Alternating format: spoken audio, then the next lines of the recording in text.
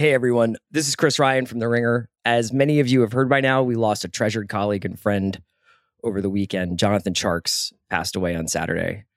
John was 34. He leaves behind a wife and a son, and we are obviously mourning his loss and sending all of our love to his family right now.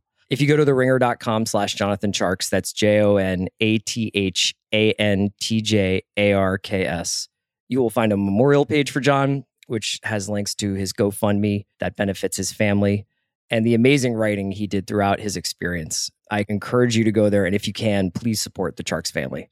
Briefly, I will just say that John was among the first people that we hired to work for The Ringer, so he was instrumental in defining the voice and perspective of the site.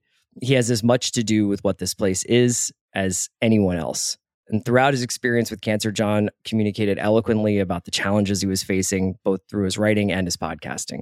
You could never stop John from talking about his passions. It's one of the things I loved about him. Over the last few months, whenever we would talk, whenever I would reach out to see how he was doing, I would try to keep it very John focused. And the next thing I knew, we would be talking about James Harden or Better Call Saul.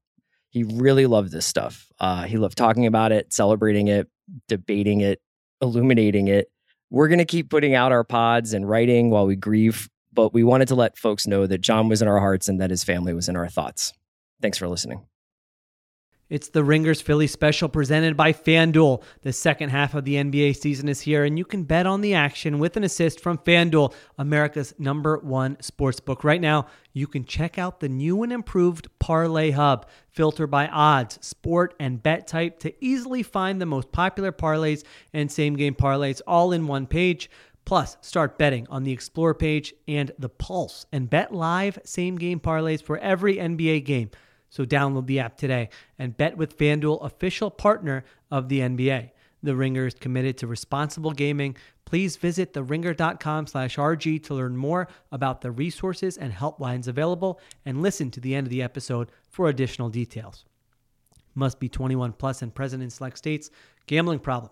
Call 1-800-GAMBLER or visit theringer.com/RG. This episode is brought to you by Empower. You got money questions like, can I retire early? What are my best savings options? Can I afford to pay for my kids' education? Luckily, Empower has all the answers.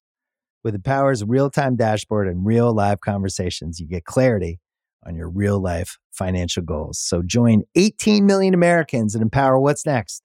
Start today at empower.com. Tap the banner or visit this episode's page to learn more. Sponsored by Empower, not an endorsement or a statement of satisfaction by a client.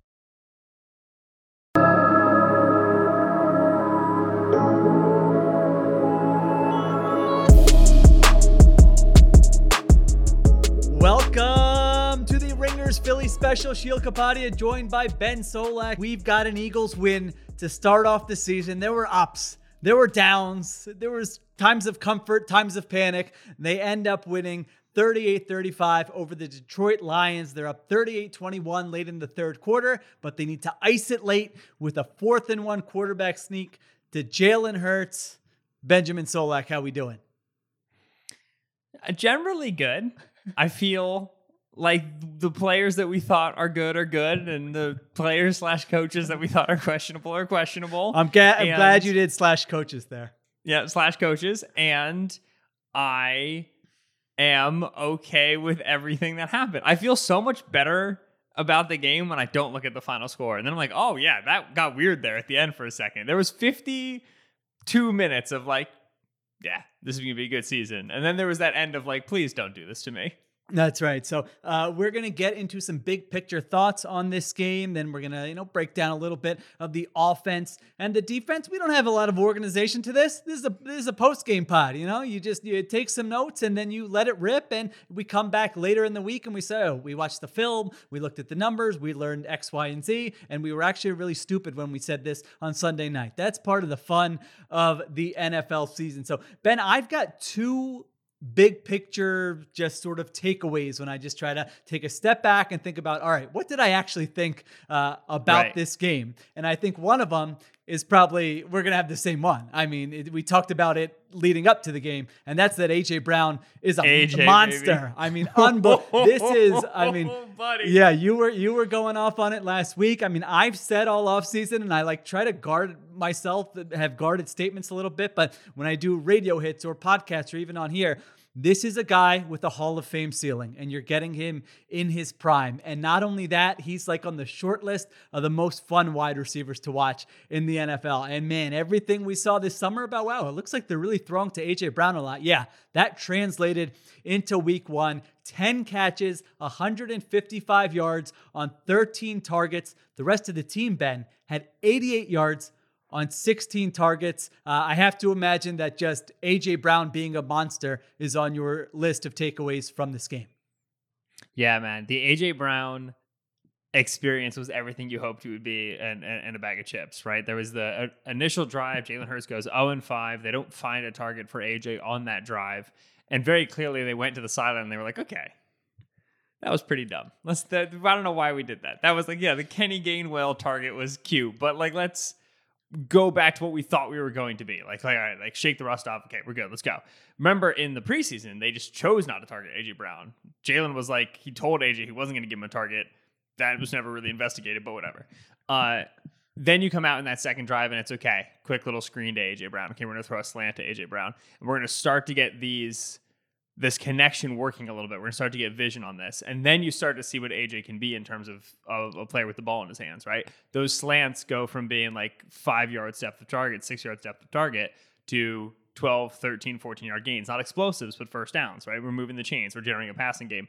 That second drive was just like 50 receiving yards of A.J. Brown in a variety of ways. And you're like, all right, like this is clear. They can run this offense through A.J. Brown. They had like a little RPO where he ran a glance. Like it was like the Titans stuff, like cool, it's great. And then the Lions put Will Harris on the field. Yes. Will Harris used to be a safety for the Lions, and they're transitioning him to corner. They had Jeff Okudah on the field previously, and Dan Campbell after the game said it was like snap management, like obviously Okudah's coming off a major injury, whatever, but they decided to take Okudah off the field and put Will Harris on the field. 3rd and 4. 1-on-1 against A.J. Brown. I don't know what you're thinking, Tiger. That's not good. It's not good for anybody. And that was that deep shot that you got. And Hurts, for everything that he is as a passer, this was a tough game for Hurts as a thrower and a pocket manager altogether. Man, he throws a pretty deep ball. And that was, I think, that the moment where you went from like, all right, cool, the Eagles have wide receiver 1 to like, oh, the Eagles have a guy, capital G. The Eagles have a dude, capital D. Like this is a take over the game, explosive play sort of a dude. So yes, 13 targets, I want to say it was, 10 catches, 155 yards. That you're not going to get that every week because teams are going to start to pay more attention, and we'll talk kind of about those ancillary targets a little bit later. But AJ, this was the dawn that was expected. This was the arrival we needed.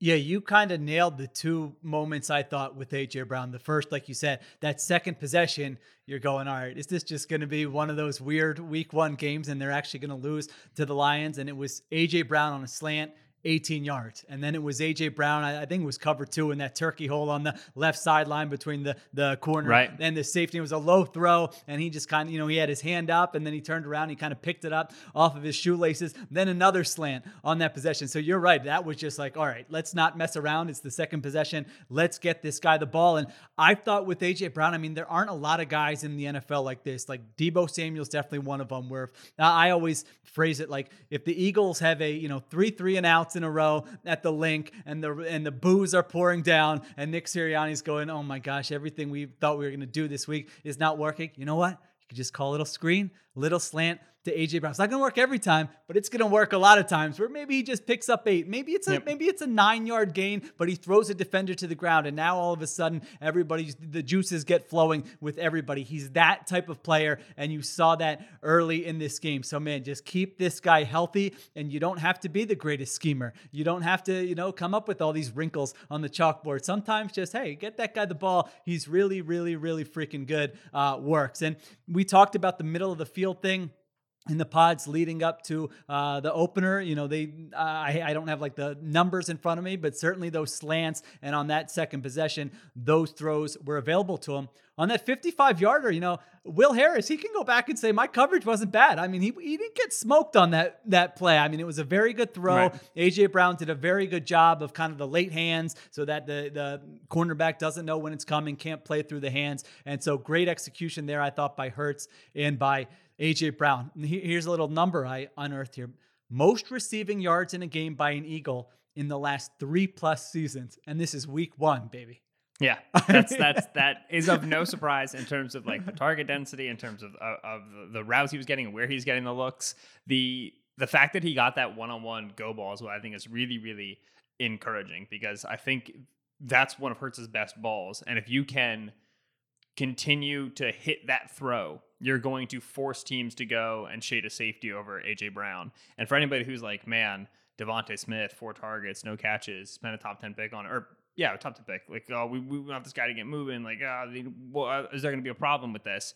If they hit AJ and a couple more go balls, and you have to start giving like 1.5 defensive backs to his responsibility, because you have to be able to cap him over the top, this could be a nice, healthy Devontae game by week 5, week 6 when you get that. And that's kind of the ebb and flow that you want in your receiving room, right? The ability to kind of like say, okay, the Lions are not putting Okudah on A.J. Brown. They're leaving Amani Oruwariye on him. We're going to hammer this till the cows come home. And next week, you get the Vikings, and the Vikings are a lot less man, and they're a lot more zone. Okay, how are we going to adjust that? And that's the coaching staff responsible for that. Like the screen you brought up is a really good example where they had that, and they had a nice tunnel screen to A.J. Brown. They had the screen to Dallas Goedert, right? The little like late screen where he fake blocks and then he turns, which they've run before. Good use of screens to get the Lions kind of punished for some of their blitz looks. And that's also great for Hurts because it's the lowest depth of target possible, right? It's the ball's out right now. I don't have to think, and we can still get a play that keeps us on schedule. The screen game, solid for the, is it Andy Reid coaching tree? Is it Sirianni from Reich, from Doug, from Andy? Can you claim that? I guess you could go down that path. Of course, Andy. All good screens come from Andy Reid. That's my genealogy there. And of course, Andy brought out the shovel in week 1 with the TD in the Chiefs game. I mean, he cannot get away from that. All right. So A.J. Brown being a monster is the number 1 positive takeaway. You're talking to your friends Monday, Tuesday this week, going, "Oh my gosh, that guy! This is going to be so fun to watch." And then you're gonna have the friend in the group. I might have been the friend in this group. Back in the day, who's going to say, "Yeah, that was great, but," and what is your but there, Ben? There, I guess you could go in a couple different directions, but when you think of big picture ones, I know I've got a very straightforward one in front of me. Yeah, no, our 2 large takeaways are very clearly the same. It's like, all right, A.J. Brown, good. Eagles run defense, buddy. It was extremely bad. It was frustrating to watch. It was frustrating to watch back, and it was frustrating to dive into. The Lions averaged 0.27 EPA per rushing play, over 50% success rate. So on average, they're handing the ball off, they're staying ahead of the sticks, and they're generating yardage to get a first down, generating yardage to move into scoring range. This is an extremely positive running game. For comparison, the Eagles averaged 0.21 EPA per rush. So like all the Jalen Hurts scrambles, all like the chunky Miles Sanders run, the third down conversion to win the game, that cumulatively was not as valuable as how well the Lions were running the football. Some of that is skewed by the big DeAndre Swift run on the first drive, which kind of, made the Lions kind of seem there in the first half for a little bit, like they were really firing on all cylinders. In reality, like play to play, they weren't that great in the first half. That Swift run was a huge one. James Bradbury misses a tackle in the hole, and then Marcus Epps in pursuit just falls over. Not great. And you get that 50-plus yard run. But the reason why Bradbury's meeting DeAndre Swift in the hole, and Marcus Epps has got to be like kind of, chasing in pursuit there, is because Gannon walked out the entire game in 4-2-5. Just 4 down defensive linemen and 2 linebackers and 13 yards of depth from his safeties, and just sat in it. They just sat in it. Like they did some changes. We'll talk about those in a second. But for 4 quarters, he would put just 4 down defensive linemen and 2 linebackers, 6 dudes in the box. And the Lions would like put a tight end on the field and then motion Amon-Ra St. Brown in a block, motion Josh Reynolds in a block. So you've got 7 blockers against 6 dudes in the box. And Gannon would just ask his safeties. Chauncey Gardner-Johnson fit from 13 yards. It's horrible. I mean, it is not a winning formula. It doesn't matter the Lions have an above average offensive line. Doesn't matter that DeAndre Swift is above average running back. You play that against anybody, they're going to gash you. So DeAndre Swift over 9 yards per carry, just really, really, really frustrating that was allowed to continue for 4 quarters when you can't justify it by saying you had to stop the passing game. This passing game was never working. It was not. Like, it had moments, right? It had its spikes, like great DJ Chark touchdown, nice, TJ Hawkinson conversion. But in general, you were not scared of this passing game. Why are you sitting in this? So this was very, very structural that the Eagles were giving up these gashes in the running game. Yeah, they ran 28 times for 81 yards. DeAndre Swift, the kid from Philly, of course, looked great today. I thought he had a fantastic game. But yes, they were getting gashed. Just look, it was so weird because they get gashed the first drive of the game. Then the next 4 possessions, the Lions didn't have a first down. I mean, it was like, okay, all right. Some of those games where the defense comes out, gives up the score on the first possession, but then they get it together. Well, it felt like it was going in that direction. But then the second half, again, they're just getting smoked. I mean, they gave up touchdowns on 4 of the final 5 possessions of the game. And the only one that they didn't was the one where the Lions had that bad snap and the Eagles got their only sack of the game with Fletcher Cox and Brandon Graham. So it was not great from the defense. Listen, we shared our thoughts on what we think about the coaching of this defense from last year. You were hoping this year, all right, they've got their new guys in place. You're not facing what I think is a very good offense. Let's get it together. Let's dominate. Let's work on some of these things. And it looked a little different. Again, we'll get to that in a minute here. They were doing some different things, but the overall result here by this defense was very concerning. Just looking at some of the numbers, EPA per drive, this was worse than all but 4 performances last year. And those 4 performances were against the Chiefs, the Cowboys, the Chargers, and the Raiders. This year's Lions should not be mentioned with those offenses from last year. For the Lions, I just looked up the Lions, all their offensive performances going back to last year. This was better than all but 1 offensive performance last season. The Cardinals game? I don't even know I would have to look it up. Yeah, I didn't care that much. I was just, I was going, Gannon. So I wasn't looking up. Had tunnel vision, baby. Yeah. I have a point to get across. Yeah, I wasn't looking up the opponent there of who the Lions played. But that's bad. That is not how you want to start. It's 1 week. It's a long season. But that, to me, was obviously the other big takeaway there. So let's get into more of that. Let's just break it down. We've both got notes, right? Offense and defense. So let's take a little break here. We'll get to a break. When we come back, we're going to just break down what we saw in more depth from the offense and the defense. There's a lot that could impress you about the all-new Honda Prologue EV. True, it's got class-leading passenger space and clean, thoughtful design and intuitive technology. But what really sets the Prologue apart from the competition is that it's more than an EV. It's a Honda. Honda, the power of dreams. Visit honda.com/prologue to learn more. This episode is brought to you by Lululemon. Guys, if you're ready for a new pair of pants, try one of Lululemon's ABC pants. They're made to make you look and feel good. And there's lots of different styles to choose from. My favorite, because I walk around LA every day, I like the joggers. I'm not jogging, I'm just walking fast. But if you're working out, I would try them out. And if you want something a little sleek, maybe business-like, maybe try the ABC Slim Fit trouser. But I am a joggers guy. Once COVID happened, I was just like, I want to wear jogging pants and joggers and all kinds of soft pants as much as I possibly can, especially when I'm working out. Ultra comfortable and versatile. ABC pants are really in a league of their own. Buy a pair right now at Lululemon.com.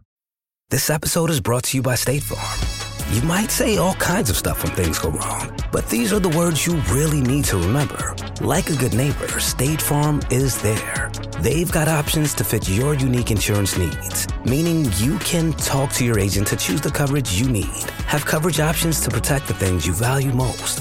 File a claim right on the State Farm mobile app and even reach a real person when you need to talk to someone. Like a good neighbor, State Farm is there. All right, we're back on the Ringers Philly special. All right, we talked about A.J. Brown. What were your overall thoughts on the offense. I mean, I thought the Lions kind of came out and were basically like, we're going to be in attack mode. We're going to blitz Jalen Hurts as frequently as possible early on. We're going to hit him often when he has the ball. And the Eagles' answer to the blitz basically seemed to be Jalen Hurts, run around, scramble, pick up some yards with your legs, which can be a good answer, but at times we saw was not a great answer. How did you view this offensive performance overall? I think they had some better answers for the blitz than Jalen Hurts run around and make something happen scripted in. I don't think the quarterback took them, right? I think that there's very little reason to run hots for Jalen Hurts, right? You talk about a receiver adjusting his route when he identifies that there's a blitz so as to give the quarterback an immediate opportunity to get rid of the football. Anybody who watches Sunday Night Football, Buccaneers and Cowboys, is going to see a ton of that, right? That both of these defenses blitz and both those offenses respond that way. Hurts just doesn't take those. So there's very little reason to give him those, but the Eagles tried. Like, you have like quick underneath routes. You have like Zach Pascal, running like the split zone. He's out to the flat and he doesn't really take that. And so you don't have that scripted response kind of available. They do keep extra dudes in the block. They will ask their running back to hit a guy. Their running backs are really bad in pass protection. Miles Sanders tries, but has never been really great in this regard. And then Boston Scott, great effort. There are physical limitations to Boston Scott as a pass protector, and the same thing's true for Kenny Gainwell, right? They don't have a good pass protecting back, so they keep the guy in, the guy just gets blown up. And so you don't have the performance that you want there. And then finally, Hurts just is inviting pressure this whole game, and Hurts was really, really bad in the pocket. There was a nonchalant 3rd and 5 in the beginning of the third quarter when the Eagles were up by like 17. Like, doesn't actually matter, but it's just like, it's a beautiful pocket. It's 5 against 4. It's an absolutely gorgeous pocket. Hurts looks middle of the field. I can't see what he's reading because we don't know if it's only 2 yet. Looks at, to me, like 1 to 2 receivers. Says he doesn't like it, and then just drops his eyes and tries to find an escape route out of the pocket. He had all the room in the world. And he goes and he scrambles and he gets first down. Nobody cares because new set of downs, right? And that's the thing about rushing quarterbacks. We often talk about running quarterbacks like, wow, he's a dual threat. He's explosive. He can create so much. Running quarterbacks not about the ceiling. They're about the floor. They raise your floor because instead of taking a sack, they go and they create, right? Think about that first drive where Hurts just couldn't hit anybody. He couldn't read anything on the side of the field. He's still on 3rd and 14 going on picking up 14 and a half yards, right? Because he has such ability to generate explosives on the ground with his legs. And a lot of that pressure that he's escaping is pressure that he himself is inviting. It's pressure that he himself is comfortable with because he drops back into the pocket. He kind of sits, looks at one receiver, feels a little bit of pressure, like, on his back shoulder. Any other quarterback's just going to like step up and try to find somebody else, and he's going to drop his eyes and he's going to run. It's such a nitpick thing because it doesn't actually hurt the team because he tucks it, he runs, and he generates positive yardage. But when you look at like how the Eagles' offensive line performed, like blitzes and pressures, I think generally the line in a vacuum performed really well. I'm not sure Hurts, in conjunction with that line in terms of setting up a pocket and handling pressure, did his end of the bargain. Eagles still score 38 points on offense because that's the formula that's going to work with Jalen Hurts. Well, I was going to ask you. So as you're talking about this, I'm trying to figure out if you're identifying this as a how big of a problem is this a problem? How big of a problem is it knowing who you have playing quarterback, or is it a matter of that's fine? I mean, he ran 17 times for 90 yards. It was the second highest rushing total of his career. He was making plays with his legs. So when it is an answer, are you seem a little distraught about it, but should you be distraught about it knowing who's playing quarterback? Right. Because it's fine now. Okay. This is the exact thing that made the Bucs not care about the Eagles passing game. You don't have to cover guys for more than 2 seconds. Once Hurts gets outside of the pocket, he very, very rarely pushes the ball downfield, right? He's either going to throw it to a guy who's immediately open to the half the field that he rolled to, or he's going to run it himself.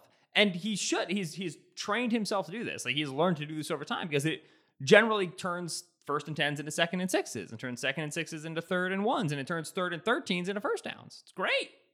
But it makes you one-dimensional, right? Like, Hurts had multiple high-value scrambles on the Eagles' first drive. Would anybody say they felt good about the Eagles' offense writ large on the first drive?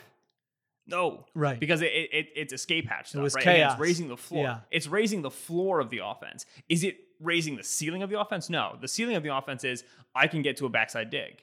I can get to a backside go route.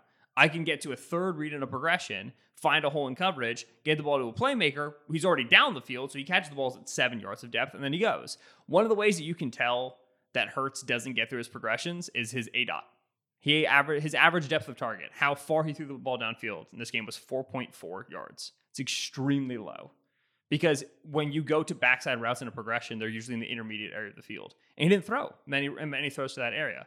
I have his chart right here. Jalen Hurts had 2 passing attempts that went more than 15 yards down the field. They were both completions. One was the A.J. Brown deep go ball. The other one was about 15 yards of depth to the left sideline. That was the A.J. Brown cover 2 hole shot, the one you brought up, turkey hole. Other than that, so 2 first read looks to A.J. Brown. He did not throw the ball more than 15 yards down the field. So this is all quick game, RPO, scripted stuff. If we get him into a progression, he's going to tuck and run because he's not going to feel comfortable in the pocket. It's fine until you run into a playoff defense that's able to expose the fact that you lack that dimension in your offense. Yeah, I think there's always going to be a balance with him. I don't think he's obviously going to magically turn into Dak Prescott or Tom Brady. I think you bake in some of those things that, hey, you are able to scramble. I thought he looked even like better as a runner than he did last year. Maybe it's just, hey, it's week 1. He's feeling fresh. His body feels good, but I did think he looked pretty spry and shifty out there. Again, ran for 90 yards, the second highest total of his career. I mean, I can't pick too many nits with the offense. I think the first drive was bad. They did not, necessarily finish strong, but they had the first 7 drives of the game. They scored 4 touchdowns and they punted once and they had 1 turnover on downs and they had a field goal. I mean, I will take that, any week. Now, I don't think this is a great Lions defense, so let's see how it performs in weeks ahead. But in terms of a first performance for the season, I thought it was positive. I thought it was encouraging. And a lot of that is just going to, again, it's not going to come down to, hey, brilliant new scheme, or, oh my gosh, look at this wrinkle they added, or Jalen Hurts is making this massive step. It's like, oh, that's why they traded for A.J. Brown. Yes, just that is going to make a major difference. And I think that's what you saw today. In terms of EPA per drive, this performance was better than all but 4 games last year. So this was definitely an above average performance, even if we just look at the Jalen Hurts Eagles here. They run for 216 yards. Now, that includes scrambles, so I would have to go back and look how much of that was in the designed run game. But I thought Miles Sanders definitely had some good Sanders moments. looked good. Yeah, he had maybe one of his best games, it felt like, in a while. I was like, oh, he's as a ball carrier, he looked good. Yeah. He was largely decisive, which is the most important thing for Sanders.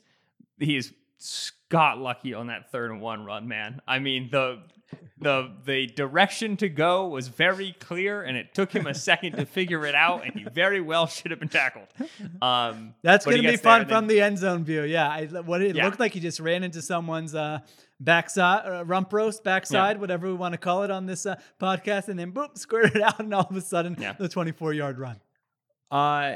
I really liked, in terms of the running game, how the Eagles' first trip down to the red zone, they struggled, right? If you remember, I got to pull up the play log here really quick. Yeah, so first trip down to the red zone, they end up scoring on the 4th and 1, little, keep from Jalen Hurts. He has the option to throw it, but the defense kind of opens up. He just walks in. But you have 1st and goal from the 5, incomplete RPO pass to A.J. Brown. 2nd and goal from the 5, they run to the boundary, right? They're trying to get to the outside with Miles Sanders. He's not able to break in. Then they run another boundary run with Jalen Hurts, where he's kind of got lead blockers. And then they get the 4th and goal, but then every time they come back to the red zone after that and they get within the 5, we ain't running outside of tackles anymore. They're like, we got speed, let's get to the edge, let's kind of make them condense, and then let's get to the outside, we're explosive. And I understand that instinct. Jason Kelce, Isaac Seumalo, we're not the biggest interior front, lines are really big, but you have to be able to run vertically. You have to be able to run downhill in that area. They elect to do so. They get the rushing touchdown with Miles Sanders, get the touchdown with Kenny Gainwell, get the touchdown with Boston Scott, all of which is just proof of concept that this is offensive line dependent and your offensive line can do it. Because I'm sure the other thing they're thinking is, we don't have a power back, right? Eagles always have a power back. Let's go get Jordan Howard. We got to always have a big guy. And they signed Trey Sermon, they signed Michael Pirine. They clearly want one of those dudes to end up being their downhill short yardage back. They kind of walked in this game like, oh no, we don't have that guy. We need to get to the boundary. And then they realized we got to move people up front. We're just going to get a double team and we're going to stick our nose inside of it. And they get 3 touchdowns with 3 different backs, all of whom are not known for power short yardage running. And so Eagles' ability, you watch a lot of these other teams, they got to kick field goals. We saw multiple 3rd and goal stops, 4th and goal stops across the early slate and the 4 p.m. slate. Eagles have the ability to say, hey, line, get us 3 yards in 3 plays. And the line goes, yeah. And they're able to do that with whatever backs in the backfield. Very big deal. 4 out of 5 in the red zone today, as you were describing there. There were a couple individual calls that I really liked. The one was on the 4th possession. They had a 3rd down, and A.J. Brown kind of came around in that orbit motion, and then Dallas Goedert, had the little leak where he's showing like he's going to block, and then leaks out there into open space. I thought that was a very nice call.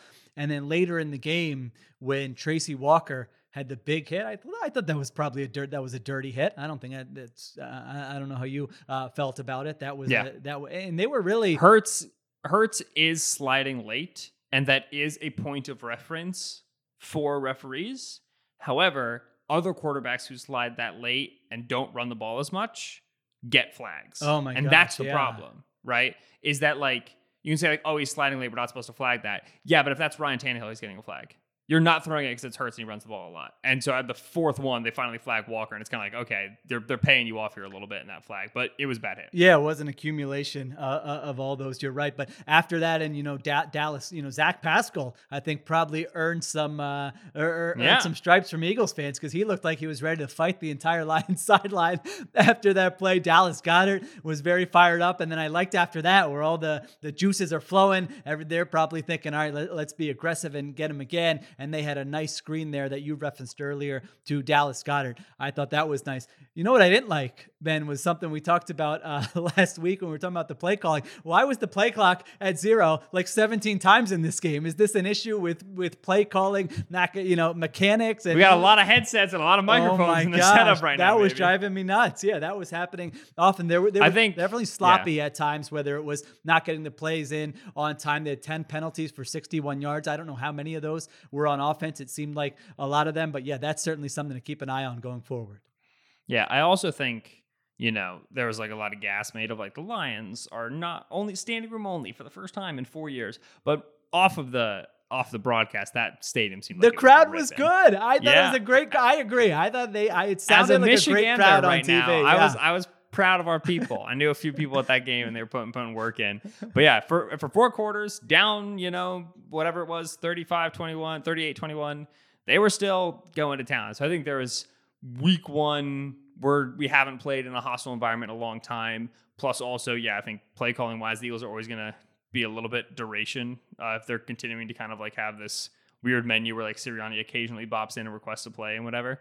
But no, I agree with you. It was to me like, I think by week 3, you're probably okay with that. I think a lot of teams are experiencing that this week. Yeah, I was with you on the crowd. I'm glad you mentioned that. Now you're the meme generation. So did you see the guy? There was a Lions fan early in the game who they showed in the crowd just yelling, kickoff, "Let's go!" Buddy was going to town. Oh my gosh, you guys are gonna have a field day with that. It's like you get like you order French fries, but you get the spare onion ring, and then you can use that meme of like let's go because you're so excited about. Just giving you tips, so you look good with your peers. I appreciate. Thanks so much for the how to meme note. I appreciate it. It means a lot. I only one other question, and you referenced this earlier. So Devontae Smith, no catches. Yeah. On 4 targets. It seemed like there were at least 2 back shoulders in there where they weren't really on the same page. Concern, not concern. It's week 1. Settle down. Where are you with that? Or, hey, let's revisit that after we watch the film type thing.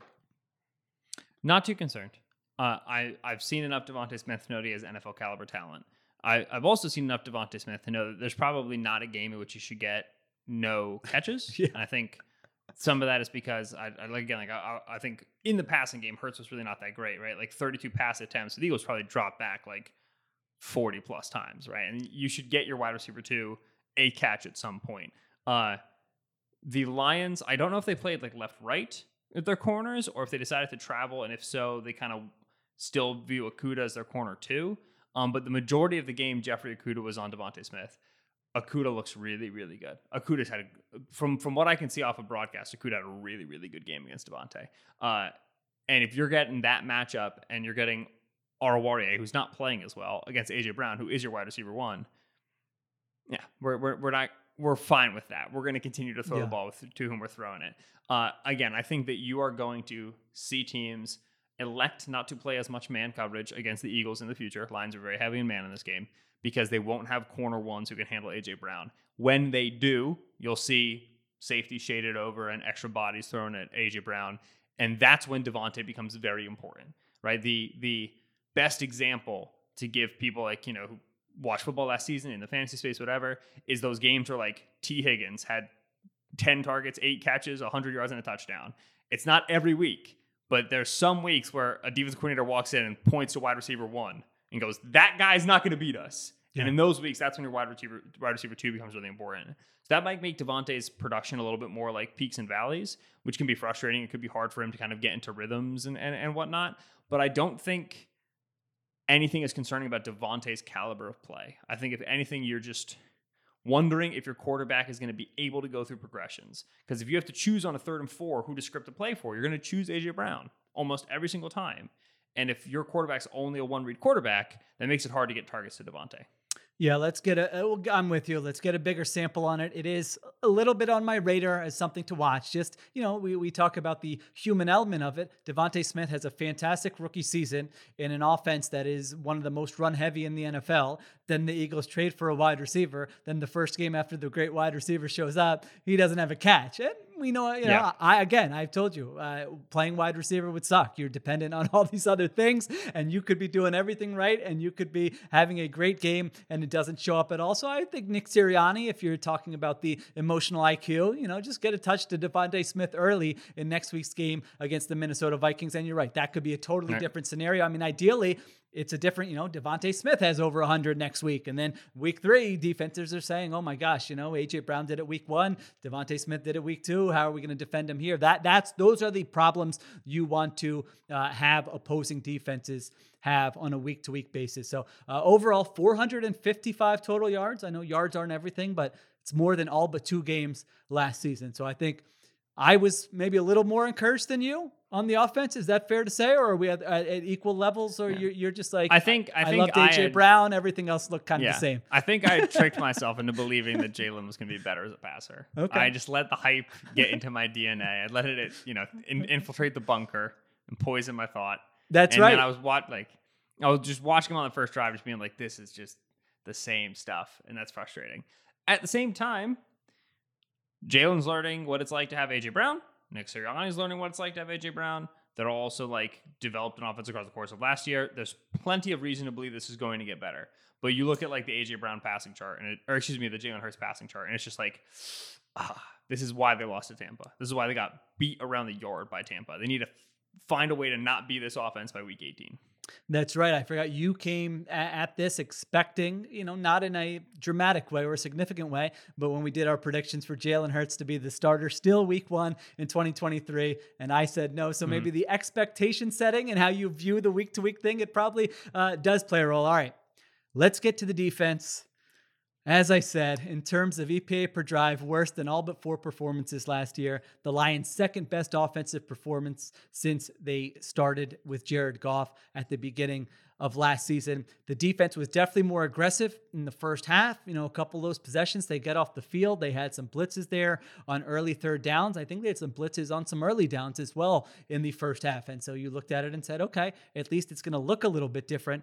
But at the end of the day, they allow 23 first downs, 386 yards, 181 yards on the ground. And again, they give up touchdowns on 4 of the Lions' final possessions, where I thought at 38-21, this game is a rout. It's over. I can start looking at some of these other games, and then the Lions keep coming back and coming back. So what did you see from this defense? What were your impressions? Here's the stat of the day. You ready for the stat of the day? Give it to me. Next gen stats.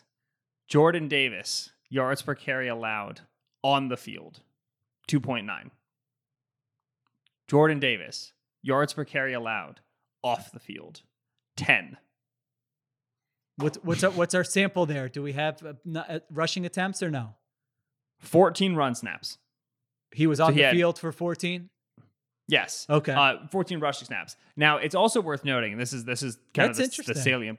Yeah. So, but here's the additional point. Marlon Tuipulotu, who shout out Marlon Tuipulotu just being DT4. Nobody was prepared for that, John. I wasn't. Marlon Tuipulotu just getting snaps on the first drive. Attaboy. 3.2 yards per carry allowed when he was on the field, 10.2 when he was off. Milton Williams, 3.1 yards per carry allowed when he was on the field, 12.5 allowed when he was off. You know what this is saying? When the Eagles have Javon Hargrave and Fletcher Cox on the field, they were getting cooked. They're getting cooked in the running game. That's the 4-man front, right? That's Hargrave is our one tech, right? He's lined up right all over the center shoulder. Fletcher Cox lined up over the guard shoulder. And then we got Josh Sweat and Hassan Reddick. We have 2 linebackers on the field, and we got safeties 95 yards back, and we're just living in this light box. We're trying to discourage the run. So that's a 4-down front. When they went to rotate those players, right, bring in the second line, they would bring in Tuipulotu and Williams, a defensive tackle. So Jordan Davis was not in the first line or the second line of the Eagles' 4-down fronts. That's like your pass rush fronts. Guys are in one gap, go. They're playing Williams and Tuipulotu, which is kind of nuts. Then, especially after the first 2 drives, where they kind of got gashed in the running game in the first drive, and then the second drive, they got a 3-and-out. But they were blitzing kind of a little bit. They were run blitzing on the second drive. On the third drive, they start walking out in bare fronts, right? 5 defensive linemen. We're going to put 3 defensive tackles on the field, and then we're going to put 2 edges away on the outside. And the nose tackle right across from the ball on those bare fronts was Jordan Davis. And the other defensive tackles were at times Fletch, but rarely Hargrave. And then it would be Marlon Tuipulotu and Milton Williams. And when they were in those 5-down fronts, they were eating against the run, man. It was sick. They were so much better against the run. And you can use those sets against these condensed looks. They bring in 2 tight ends, the Lions do. Go ahead and put 5 guys in the line of scrimmage. You're going to eat up a ton of space. Davis was awesome over the ball. There were multiple stops for which he was responsible. They're running zone away from him. He's cutting in between the tackles. They're double teaming him. He's stopping guys from getting to the second level. He had tackles at the line of scrimmage. This is exactly, you drafted this guy top 15, and you're only putting him on the field in a certain package?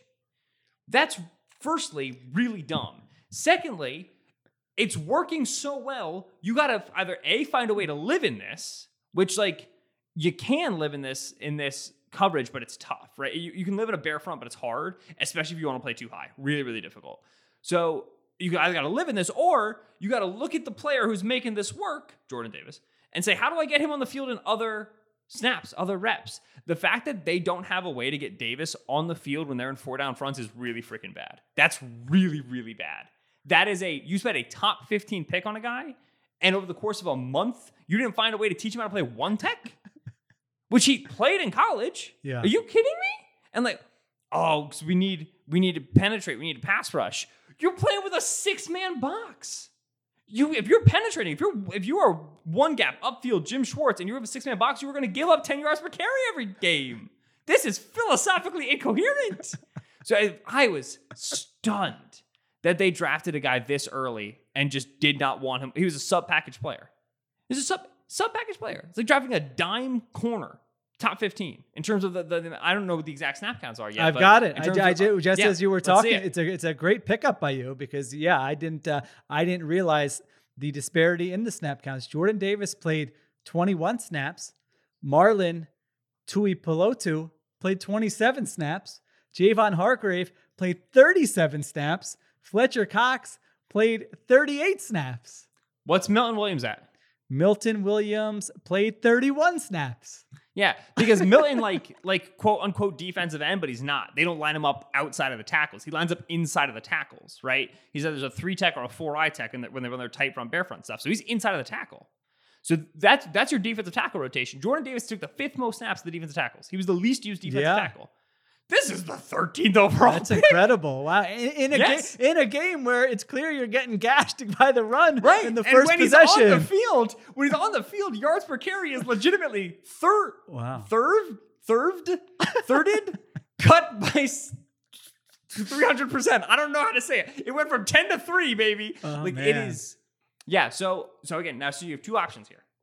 One, we are going to live as an odd front team. We're going to become a bare front team. And that's going to mean less sacks for Fletcher Cox. And it's going to mean Hassan Reddick drops a little bit more.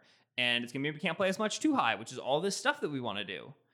Or we're going to continue to be an even front team, and we need to be better against the run somehow. Like, I don't know what the solution is going to be.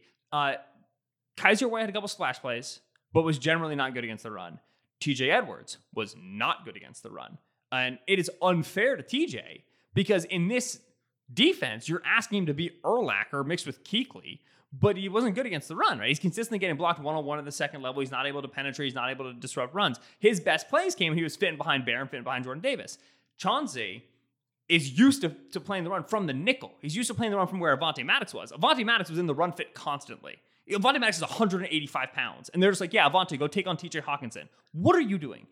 But so if Avonte, that's where Chauncey's used to fit in the run. Now he's fitting from 13 yards of depth. It's a different picture. It's different angles. And he's not as accustomed to that. Chauncey had multiple, not like busts, but like miscommunications in this game, right? He very clearly is still kind of getting his teeth into it. There was like a DeAndre Swift drop where he was like totally nowhere, and that was his guy. They motioned Amon-Ra St. Brown across, then Chauncey bumped Marcus Epps. This was the Amon-Ra St. Brown touchdown. There was miscommunication between Chauncey, Bradbury, and Marcus Epps as to who was supposed to take who. A lot of newness there. So like you had like miscommunications with Chauncey, but like this is just not a winning formula for your run defense, especially when your linebackers just didn't have a great game. Like think about the runs the Eagles surrendered. It was either tackle at the line of scrimmage, the defensive line won, or 9-yard run. The defensive line lost, and the run got through the second level. Right? Very little like 3-yard run. Yeah. Like, okay, our line got moved off the ball, but the linebackers made us stop. It was either feast or famine, which tells you your second level is just not impacting the running game at all. If it's getting through the line, it's getting to the safeties. That is not a world you want to live in. So the Jordan Davis usage and snap count is the most interesting thing for me going forward on this defense, because I don't know how you leave a player that was that impactful and a personnel package and a usage that was that impactful off the field for a majority of the snaps. Yeah, in this game specifically against this quarterback and this matchup, these snap counts are courtesy of PFF and True Media. They've already got them up here. TJ Edwards did not come off the field, played every snap. Marcus Epps played every snap. Chauncey Gardner-Johnson was a full-time player. You know, the corners. Kaiser White played 50 snaps. In this game, Nakobe Dean played 3 snaps. So if there was a question about how involved is Nakobe Dean going to be right away, the answer is not really. He only played 3 snaps here. He doesn't look like he's going to rotate in. There are 2 clear starters here. Among the sort of pass rushers, Josh Sweat played the most snaps, 47. Hassan Reddick played 45. He dropped into coverage 5 times. And then we mentioned the defensive tackles there. Brandon Graham played 28 snaps. So again, a clear drop off between Sweat and Reddick, and then Graham there. And then Derek Barnett played 11 snaps. He of course got injured. I think those are the main defensive guys. Did I miss anybody? The big long TJ Hawkinson screen to set up one of their touchdowns. Yeah, Josh Sweat was dropping into coverage, and he was running with a slot. And the slot was just very clearly clearing it out, and Joshua just had no idea what was going on. And he turns around, he's like, "I was in great coverage, that was sick." And he turns around, Hawkinson's 9 yards out of the field. He was like, "Heck!" So just that play made me think of you. It wasn't Reddick, it was Sweat. But there you go. I hope defensive line coach Tracy Rocker, he might be dealing with some stuff this year with if Josh Sweat's gonna, you mentioned Josh Sweat dropping into coverage, Jordan Davis playing this number of snaps. I mean, as we discussed before, if Jordan Davis gets the uptick in snaps, who's not getting those snaps? 2 veterans in the last year of their deals. There will be some personalities to manage there. Of course, the job of the coach is to do that and also to build the best defense he can. All right, I think that was I'm impressed. You had a very good defensive breakdown for having just watched it on TV. That's more to me like a Wednesday, Thursday conversation. But a good job by you noticing all that. Here's right the away. thing, because the first drive of the game was Lions football. And I was just looking for my boy. That's all I wanted to see. Big old 90 in the middle. He was not on the field for the whole first drive. So it was personal. And then I saw 90. Yeah, and I saw 95, and I was like, "There's no way that's Marlon Tuipulotu right now." And it was Marlon. And that to me that's a big thing to watch. Otherwise, defensively, good game. Bradbury looked fine. Again, there was a couple good game. Did you say? There. No, good game in terms of pass coverage. Or you're going to name people who had a good. Yeah. Oh, okay.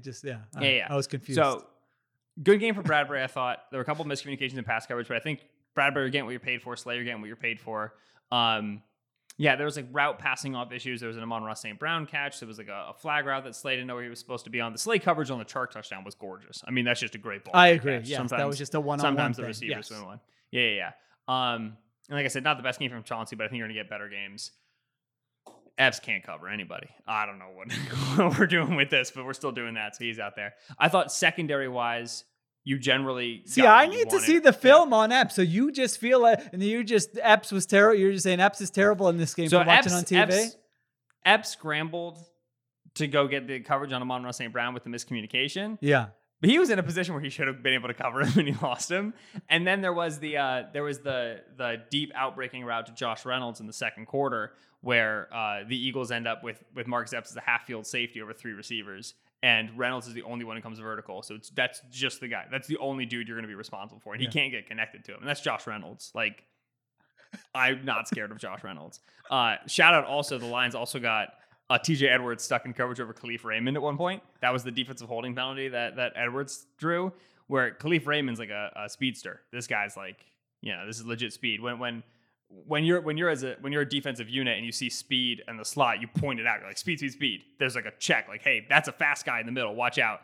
And they got Edwards over him, and Edwards just immediately held him when I just immediately grabbed him. Like, I ain't asked for this. I respect We're committing that. a penalty, and if it's a flag, it's a flag. But we ain't letting a ball be caught right now.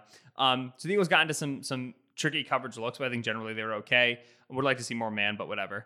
I was disappointed in the pass rushers. I think you touched on that a little bit. Sweat largely lost to Decker across the course of the game. Reddick had a couple good rushes against Sewell, but generally was not winning as quickly as you'd like to see. They asked those guys to like knife inside of the tight end a lot. And I think that both of them are better as outside rushers. And so there's a little bit of a usage thing there. But I very much agree that like if I'm circling defensive concerns right now after like the obvious rundown stuff, this whole like the Eagles have like a good stable of pass rushers but no star through 1 week is accurate, right? Where it's like you just wanted a guy to get a win one-on-one and get a sack, and you didn't get that across the course of the game. Not impactful at all. I mean, I thought the pass rush, consistently. I mean, they finished with 1 sack and 6 quarterback hits. Again, that 1 sack was when it was a botched fumble. And Milton Williams saw greatness, baby. Ran a stunt, 3rd and 7. Jared Goff's moving in the pocket. He's right there. And then Milton Williams just ate turf. And Jared Goff broke Avonte Maddox's ankles on a scramble. On the scramble, and that's how how about that? That's how you knew. Yeah, that's how you knew you were in for a long second half. Is once you have Jared Goff dead to rights, you fall over, and then Goff breaks another player's ankles. Something's going wrong. You're in trouble. The tides of the universe have shifted against you. Would have been very interesting if they got stuffed on that last 4th and 1 QB sneak, and your defense is on the field trying to hold that lead. How'd you feel about that play call? I was fine with it. You don't like a QB sneak? I was fine with it.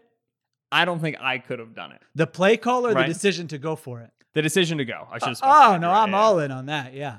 I love the fact that he did. I love the fact there was no hesitation. There's no like timeout either. There was just like, we're going for it on 4th and 1. With that said, man, they were on the 40. They were on the 40 with a minute left.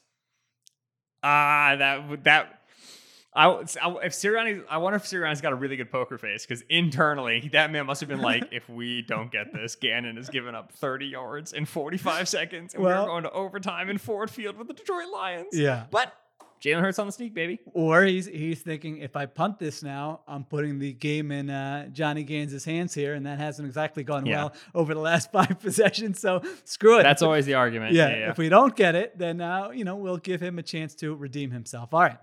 That was the defense. I think we got to a lot of the main points. Can I ask you do you have anything else about the Eagles, or can I get to one non-Eagles thing that I have to ask you from my personal life? Oh my goodness. I had no idea we do non-Eagles questions. So do you have to go? I know you have a very busy Sunday. Do you need to start your other? I'm not doing anything. All right. This will take 5. No, talk to me. This is just a quick question. So I went to the doctor, just a regular annual checkup. I'm old. These are things you should be doing this, but I don't have. They keep asking me who my primary care physician is. I don't have one. Who is that? It's impossible to find one. First of all, they also say they're not taking new patients, and so I said, all right, I just went on the insurance website. This person's close, so I went there, not knowing anything. My wife's like, this sounds shady. They said their credit card machine's broken, and so you have to pay in cash. Like, they're accepting new patients. What's going on here? But I'm like, all right, who cares? I'll go. So there were 4 things that happened. This was a 15-minute doctor's appointment. Which one of these is the biggest reason to not go back to this doctor? And I hope this doctor isn't listening, but I don't think they are. I don't think they would be. So 4 things. Number 1, there's no Wi-Fi and the signal is terrible. I mean, you can't be sitting in a doctor's office waiting room with nothing to do on your phone. Am I right? That's that. Okay. I don't need to hear the other. You don't. Three. That's well, so unacceptable. well, okay. So that's one. 2 is you got to fill in the new patient information. What do you write when you have to do a new What do you write? Sports writer. What do you put for my job? when you have to put like occupation? Probably NFL journalist. 'Cause I still want people to think I have a real job. NFL I want journalist. people like, oh Yeah. wow, Yeah. Okay. So yeah, I think I just wrote sports writer or whatever. So guy comes in, doesn't seem like he's a big sports guy. Says, oh, sports reporter. Who do you write for? I say the Ringer. Oh, is that online or something else? Yeah, it's online. Do you have like any kind of specialty? Yeah, NFL. I read about the NFL. Here's what he says. And you can make a living doing that, huh? That's amazing. What is that? I get that. I'm your new I get that all the patient time. from a doctor who just met you. Come on. I get that all the time. That surprises me zero. I get that from random acquaintances. Yeah. I feel like a doctor should be a little more guarded. I've been married for 2.5 years. I've dated my wife since 2016. My father-in-law still doesn't think I make any money. I finally got him to start listening to Ringer, like movie and TV podcasts. Okay. And I'm like, but it's football. And he's like, these are good. Do you do this? I'm like, yes, I do it. It's football. He's like, okay. He's kind of like, all right, maybe if I like this, then other people like what Ben does. But to me, like, I've been trying to convince people that this is an occupation forever. That doesn't surprise me. Well, that's working in your favor then when you got the new lawn equipment for free. So that's good, Absolutely. Yeah, exactly. Gotta keep expectations low, baby. So then I said, then he starts talking about that and he goes, are you an Eagles fan? And then we basically had to have the conversation we had on the Ringer's Philly special earlier when I grew up an Eagles fan. I'm not anymore. Then he starts ripping Philadelphia fan. Oh, boy, it's hard to be a sports fan in this town. They'll boo anybody. I'm like, dude, if I wanted Skip Bayless during my 15-minute appointment or whatever, I would have asked for that. I don't need you giving me your take on Philadelphia sports fan. So that's number 3. And then 4 is no turn and cough. I mean, isn't the turn and cough a regular part of the checkup? Ben was not. You're disappointed. No, I mean, I just feel like that's supposed to be part of. I mean, I'm going to be 40 next year. I feel like this is supposed to be part of the annual checkup. Is this no longer a part of the annual checkup? I'm just wondering. Did you mentally consider? No, I would never ask for turn and cough. I've had this before. Excuse me. No. I came expecting yeah. a turn and cough, and I would like one, sir. I will not feel fulfilled with our engagement until I get. I mean, I could have just run through these 4 things for him at the end when he asked if I had any questions. I would have said, I don't know if they're all questions, but I have 4 concerns. So I don't know if that's no longer standard procedure or what. You weren't expecting that after the first 3. But all right, those are the 4 things. I'm not going to go back to this doctor, but what is the most egregious out of those 4? No Wi-Fi. That's no horrible. Wi-Fi. That Okay. when the sham doctor kills you, you will not be able to inform your wife. Like that to me, that's if I don't have Wi-Fi or a signal, I'm being killed by somebody. That's my Gen Z understanding of the world. No Wi-Fi and no credit card reader. Yeah, that should be a red flag. Yeah. All right. No credit card reader. Sheila, where were you? I had to pay. When I made the appointment, she's like, "Yeah, it's you paid for a doctor's appointment in cash. $20. Just give the copay. We have very good insurance at the Spotify Ring. All right. My end of podcast. You've got something. Yeah, go ahead. Yes. Over under. Justin Jefferson receiving yards against the Philadelphia Eagles in week 2. What did he have? Did he go over 200 today? He was at like 186 when I looked at it. Only like 180. Don't be unreasonable. Over, under. Over, under. I'm giving you the number. Okay. 140. 140. Understand if you say over, you're nuts because that's 140 yards. However, if you say under, you're nuts because it's Justin Jefferson and the Eagles defense. And I just watched this Eagles defense today. Yeah, I'm trying to think of what the number is that you could have said where I would have said under. And I know that you're right. I mean, to get over 140 yards is very difficult. Like the odds would say under. The odds would probably say under is the smart move. I think if you would have gone in like the 160 range, I probably would have been like, okay, I can take the under. But I've made my feelings felt about this defense, and Justin Jefferson just takes over games. And from today, it seems like they're just going to be like, let's find ways to get Justin Jefferson the ball as much as possible. Yeah. So I will go over that number for next Monday night. If the Eagles struggle with motion and communicating the way they did in this game and choose to play as much zone as they did in this game, as much quarters, Jefferson will open at like 108 is going to be my guess. And I'm going to take the over with shocking swiftness. It will blow your mind how quickly I will put money on that bet. This upcoming Vikings game could be really bad. It could actually be good in terms of exposing the defense, but it could be really bad in terms of our experience watching it.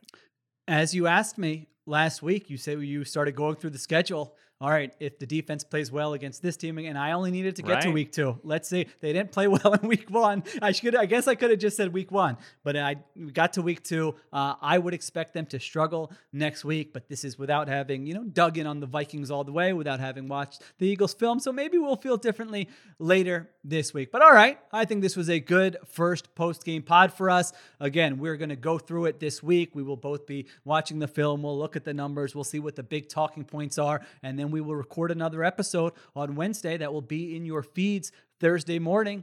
Film breakdown. We'll talk about the Vikings. You get an extra day this week because they're on Monday Night Football next week. So, hey, overall, 1-0 is good. Scoring 38 points is good. And now you come back home. I'm sure many of you will be at the link enjoying the Monday night game. All right.